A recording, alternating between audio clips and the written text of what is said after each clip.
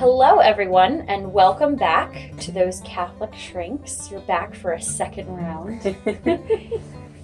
Regina and Lisa here with you, and we're excited to talk about a little bit of a specific topic today, but to dive in a little bit. But first, Lisa, I must know, what are you drinking today? I am drinking a mint tea melange. Ooh. Yes. It's a blend of peppermint, lemongrass, and spearmint. Ooh, lemongrass with mint. I'm very curious about that. I'll have to try that. It's quite refreshing, actually. Yeah? It's perfect. It's the middle of August in Florida, so I need something a little bit more refreshing. That sounds really good. I'm drinking rooibos and honeybush tea. Rooibos, I'm kind of in this new rooibos phase right now. I found a really cool rooibos chai recently, so I saw this honeybush and I was like, I have to try it. So it's a little bit different, but it's nice. It's smooth, calm. This is exactly what, you need sometimes for self-care. It's a good tea. So for any tea drinkers out there, I hope you appreciate what we're talking about. So what topic are we delving into today? Yeah, so we're a little bit into the school year now. The school year's underway, so we thought it might be helpful to talk about a little bit of our experience working in schools, specifically with high schoolers, with teens, and how do we understand them, and what are some of the challenges they face? How can parents and anyone who works with high schoolers, how can we see and recognize signs where they might need more help than we realize? And I don't know if you're the same, but anytime I tell people I work with teenagers that don't work with teenagers themselves, I often get the response of, oh, God bless you. Right. I think teenagers scare a lot of adults, so this topic of understanding teenagers, like how can you possibly understand teenagers? Yeah. But they're not as scary as you think they are, actually. They really aren't. I mean, what I like about working with teens is that they're old enough that you can joke around with them, you can be sarcastic, and they actually get the joke. So true. But at the same time, they're still young, they're impressionable, so they're at a perfect age for influencing, even though they like to pretend like they're ready for the real world and they don't want to listen to your influence. There are still definitely ways where you can be that influencing power over them. So it's just a really nice age to mold and shape in a different way than if they were a little bit younger. Yeah, and you can really see, like, when they decide they want to make a change in their life, they can make that change. They're so flexible. Their personalities are so flexible. Like you said, I love the humor part. And I love that they're able to make fun of themselves. Adults, sometimes we get into that part of our life where we can't make fun of ourselves as easily, but teenagers, they'll say they will have done something ridiculous. Be like, that's really dumb. You know that, right? And they're like, I know.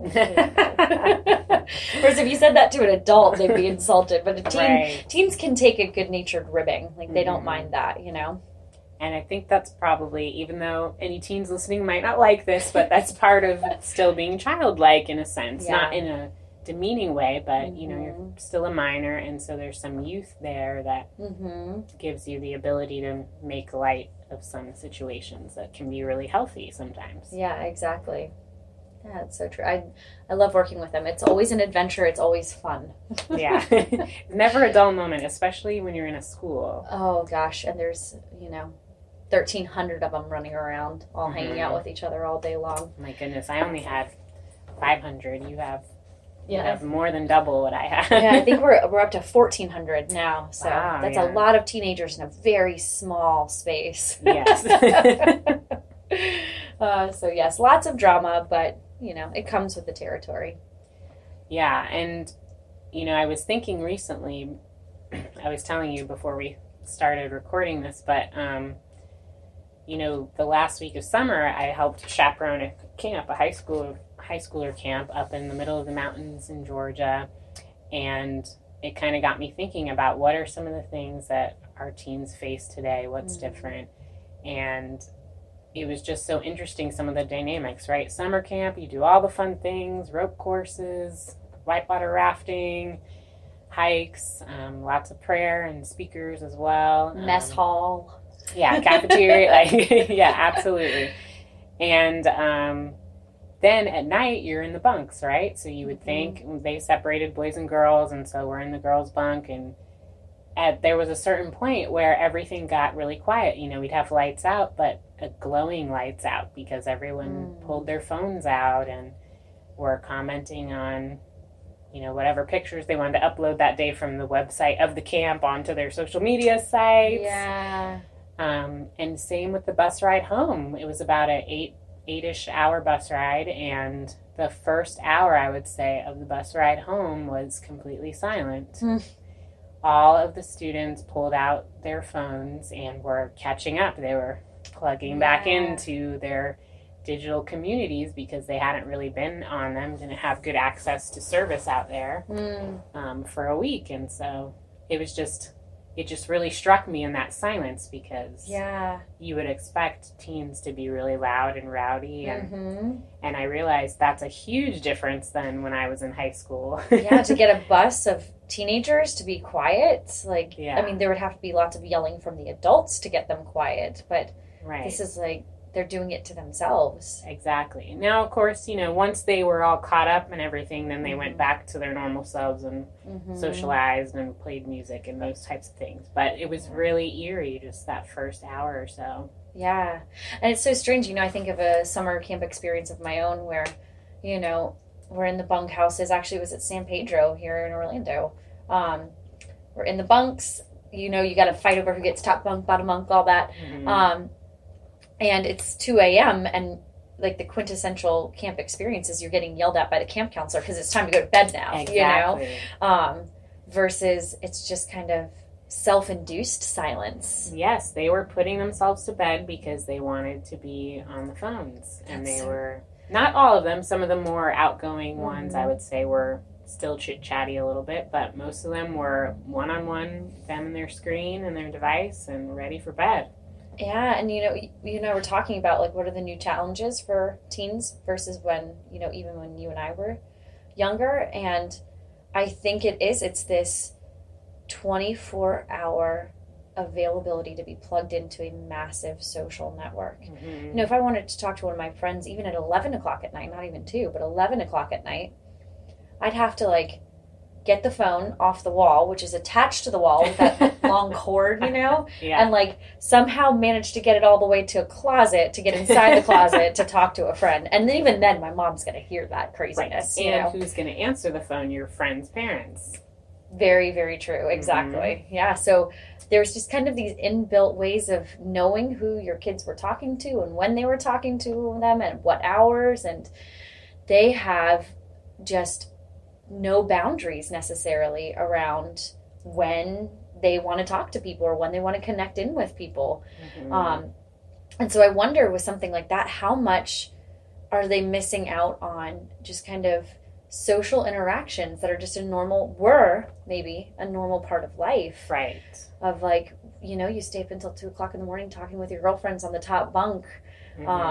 And how much comes from that. Because I know for me, that's where a lot of growth conversations happened, was driving in the car for long car trips and you've got nothing else to do and you can only listen to grainy radio stations for so long. Being in a long bus ride with a bunch of other teenagers. And again, same thing. Because I remember if I had brought a book with me on a long bus trip as a teenager and sat there and read my book, I would have been seen as she's kind of isolating herself. But now they have these little computers in their hands, and it's seen as socially acceptable to isolate yourself. Right. And I even have memories of going on field trips in middle school, I think, and it was really cool to have those CD Walkmans. Yeah. And I remember trying to balance the Walkman on my lap and so it wouldn't skip if the bus hit a bump in the road. And, and it was just this, and eventually it didn't work out well. I feel you couldn't listen to your CD the way you wanted to, and so you eventually would give up. And all right, pardon for that interruption. We are actually recording right now at school, and I had a little knock at the door from one of our beautiful teenagers, funnily enough. Yes, how ironic. Yeah. So, Regina, remind me what you were saying. So yeah, it was basically saying, you're on the bus with the CD Walkman, too many bumps in the road from the bus. Eventually you can't listen to your CD anymore. Yeah. So you give up and you go join your friends and you talk about something else. But so there was a little bit of an opportunity, I feel like, for me to be isolated in a sense and withdrawn, but not for nearly as extended of a time as you can now with all the smart devices. Yeah, I mean, the internet's endless. That CD was maybe an hour. Right, exactly. Yeah, and if you want to bring more CDs, you'd have to have that big honking, sleeve of CDs that you bring everywhere with you. Oh, yes. So, yeah, and it's true. They now have endless options of what they want to do. Mm-hmm. They run out of Facebook. They can jump over to Instagram. Right. There's so many different things that they can be on. And those are, two of the older social media platforms, too.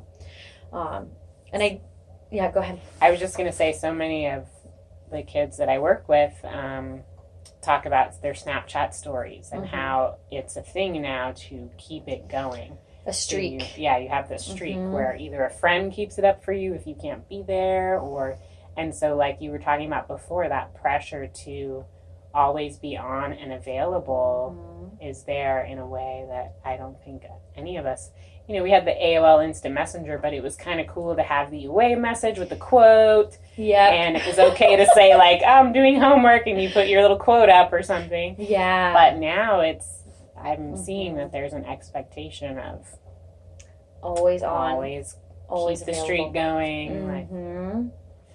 It's very interesting. Yeah, and it's very, and I think that's one of the biggest challenges that teenagers are facing now that we didn't face is they are always on, they're always plugged in, and when they're not plugged in, they're worrying about it because what am I missing out on? And there's all of this pressure that comes with that. So that's a whole other area of pressure that we didn't have. And it's increasing their anxiety. I think the more I talk to other people in our field, the more and more I hear them say, teenagers are so much more anxious than they used to be. So much more anxious. Higher levels of depression. You're just seeing more of it.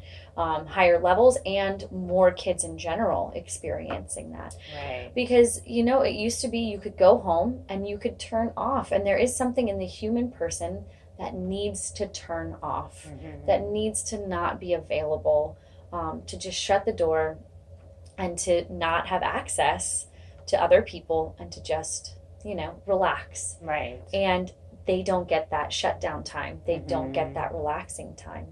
And it's funny, you and I have talked about this before, the fact that there's a lot of teens who bring their phones and their iPads with them to bed. Oh, yeah. So it's not just on trips because I want to post and update that cool picture of myself on a mountainside. It's, it'll be 2:00 in the morning on a Tuesday and they have school the next day. And they're up and they're chatting and they're updating a story or they're FaceTiming. And so they're not getting any sleep. Yep. So increased social pressure, lack of sleep, never getting to turn off. I mean, I would go home and it's like, what am I going to do for the rest of the night? Yeah. I have so many parents talk to me about that in my practice. Oh, they're not sleeping. I don't know what to do. And that's the first question I ask. I say, is their phone in the room with them? Or do they have a device? Oh, no, they just use it for an alarm clock. I say, no, they don't. No, they don't. If it's in there, they're on social media. They're talking to their friends. I lie to myself like that. I'll say, no, I let my phone in the bedroom because I use it as an alarm. Right. And then, 10 o'clock at night, I'm scrolling through Pinterest. Right. So if I'm doing that, there's a pretty good chance the teenager is too. You're absolutely right. And, I think it does begin to impact them spiritually as well. Because that's the other thing too, is it's not like when they're on Facebook, they're reading some great novel, or when they're on Instagram, they're doing something that's sustaining their attention. Right. They're not on Project Gutenberg reading Dickens. They are. Hey, you never know. Right now. That's true. We do have some very scholarly students. But what the information that they're consuming is in bite-sized pieces. Twitter has a character limit. It's something that doesn't need a lot of sustained attention. Right. And so I think that and I'm noticing that they're having a really hard time just sitting and being still and sustaining their attention for long periods of time, and maybe not even long periods of time, like to just sit and be still for 5 minutes in silence. I don't know of many adults even nowadays, but definitely very many teenagers that can do that can sit in silence for 5 minutes. And what do you need for good prayer to happen? Mm-hmm. You need at least 5 minutes of good sustained silence. Absolutely. And thinking about my own self, I feel like I've noticed a change in my own attention span from just having daily use of a smartphone. And so I can't imagine what that's like culturally for a younger generation where they always have to be on. And just in general, thinking of all those pressures of not only do you have to deal with all your school, your academics, trying to get into a good college, whatever extracurricular activities you're juggling after school, and meanwhile maintaining these streaks and these conversations constantly throughout the day, trying to go home and do homework, staying up till 2 a.m, constantly your phone interrupting you in the middle of the night trying to get sleep. I mean, it's no wonder that you see an increase in anxiety and depression, because some of those basic physical needs of just getting sleep and having time to recharge your body and your brain are not being met over an extended period of time. That's definitely going to impact mental health for sure. And it's hard too, because I think we're on the cusp of all of this too. I mean, smartphones have not been around that long. When we were in college, we had flip phones. You had to press the one key 5 times to get to the letter E. You know? I feel like the first iPhone came out, in 07, 06? Something. Sounds right, yeah. So, if you were really cutting edge, those first people had it, but not everyone had it. Exactly, yeah.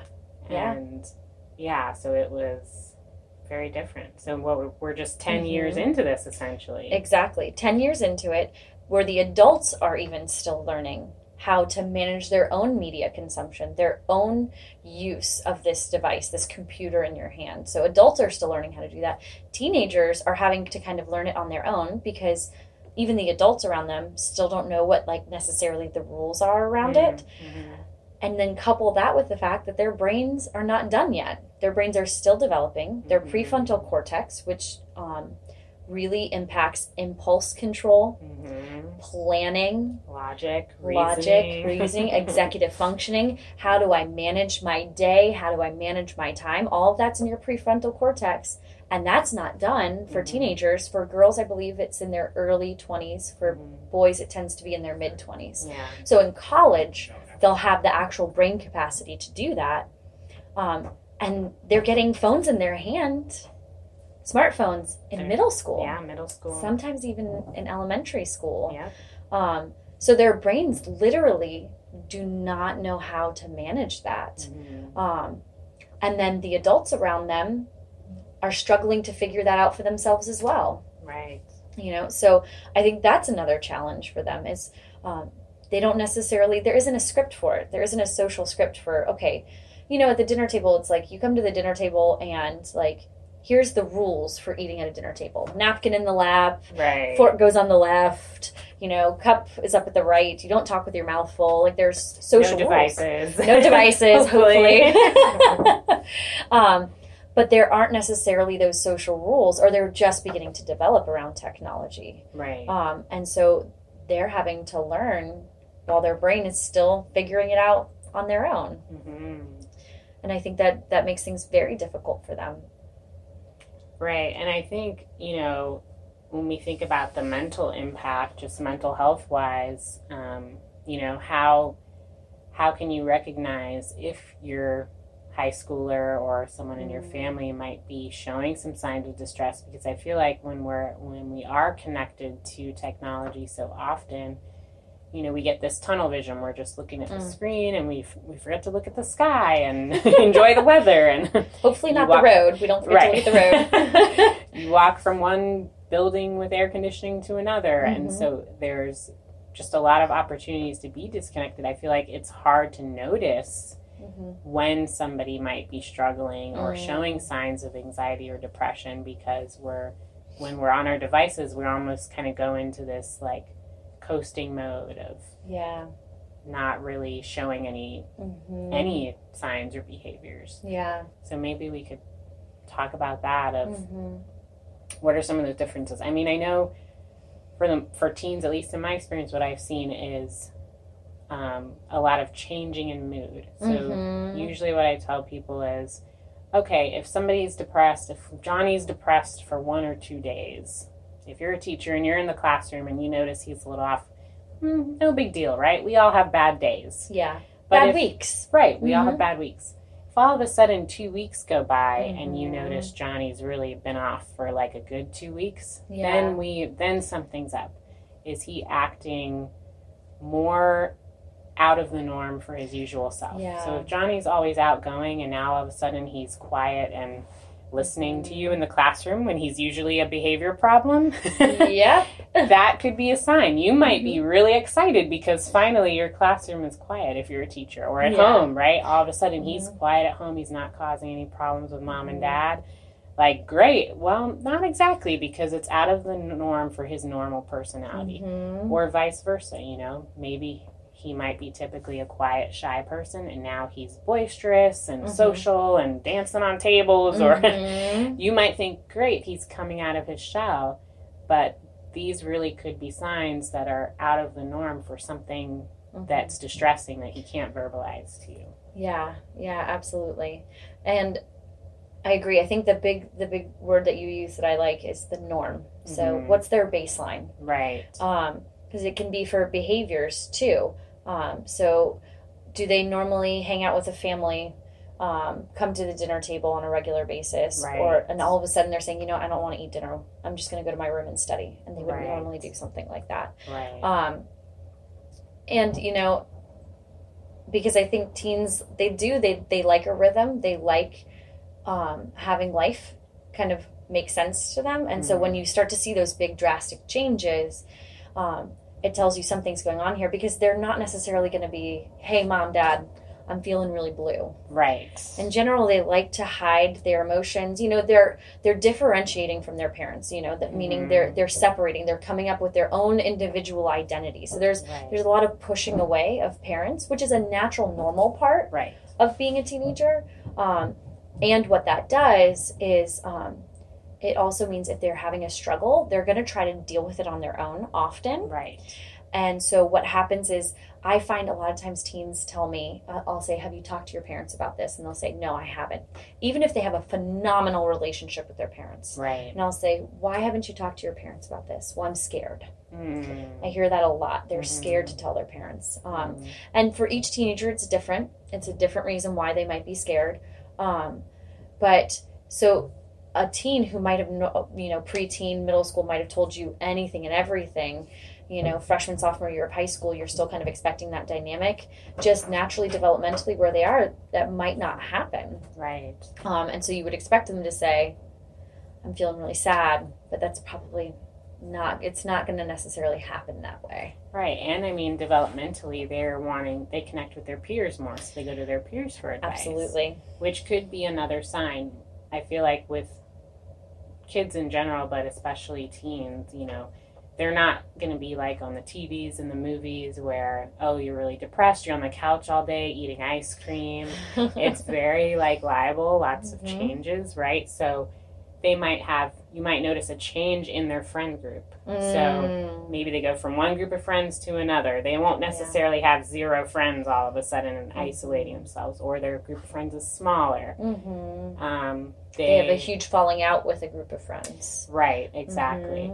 Or they're in a great mood one day and the next day they're really down and completely off, and it just goes back and forth, kind of like a roller coaster-y sort of signs. And so I feel like that compounds it even further based on what you're saying, because they're seeking that independence. They're only Yes. going to friends. But then on top of that, it could be friends that you don't know as a parent, because all of a sudden they switched a group. So that creates further distance for you to be able to find ways to find out how they're doing. Exactly. Might be kids that you're not used to checking in with. Yep.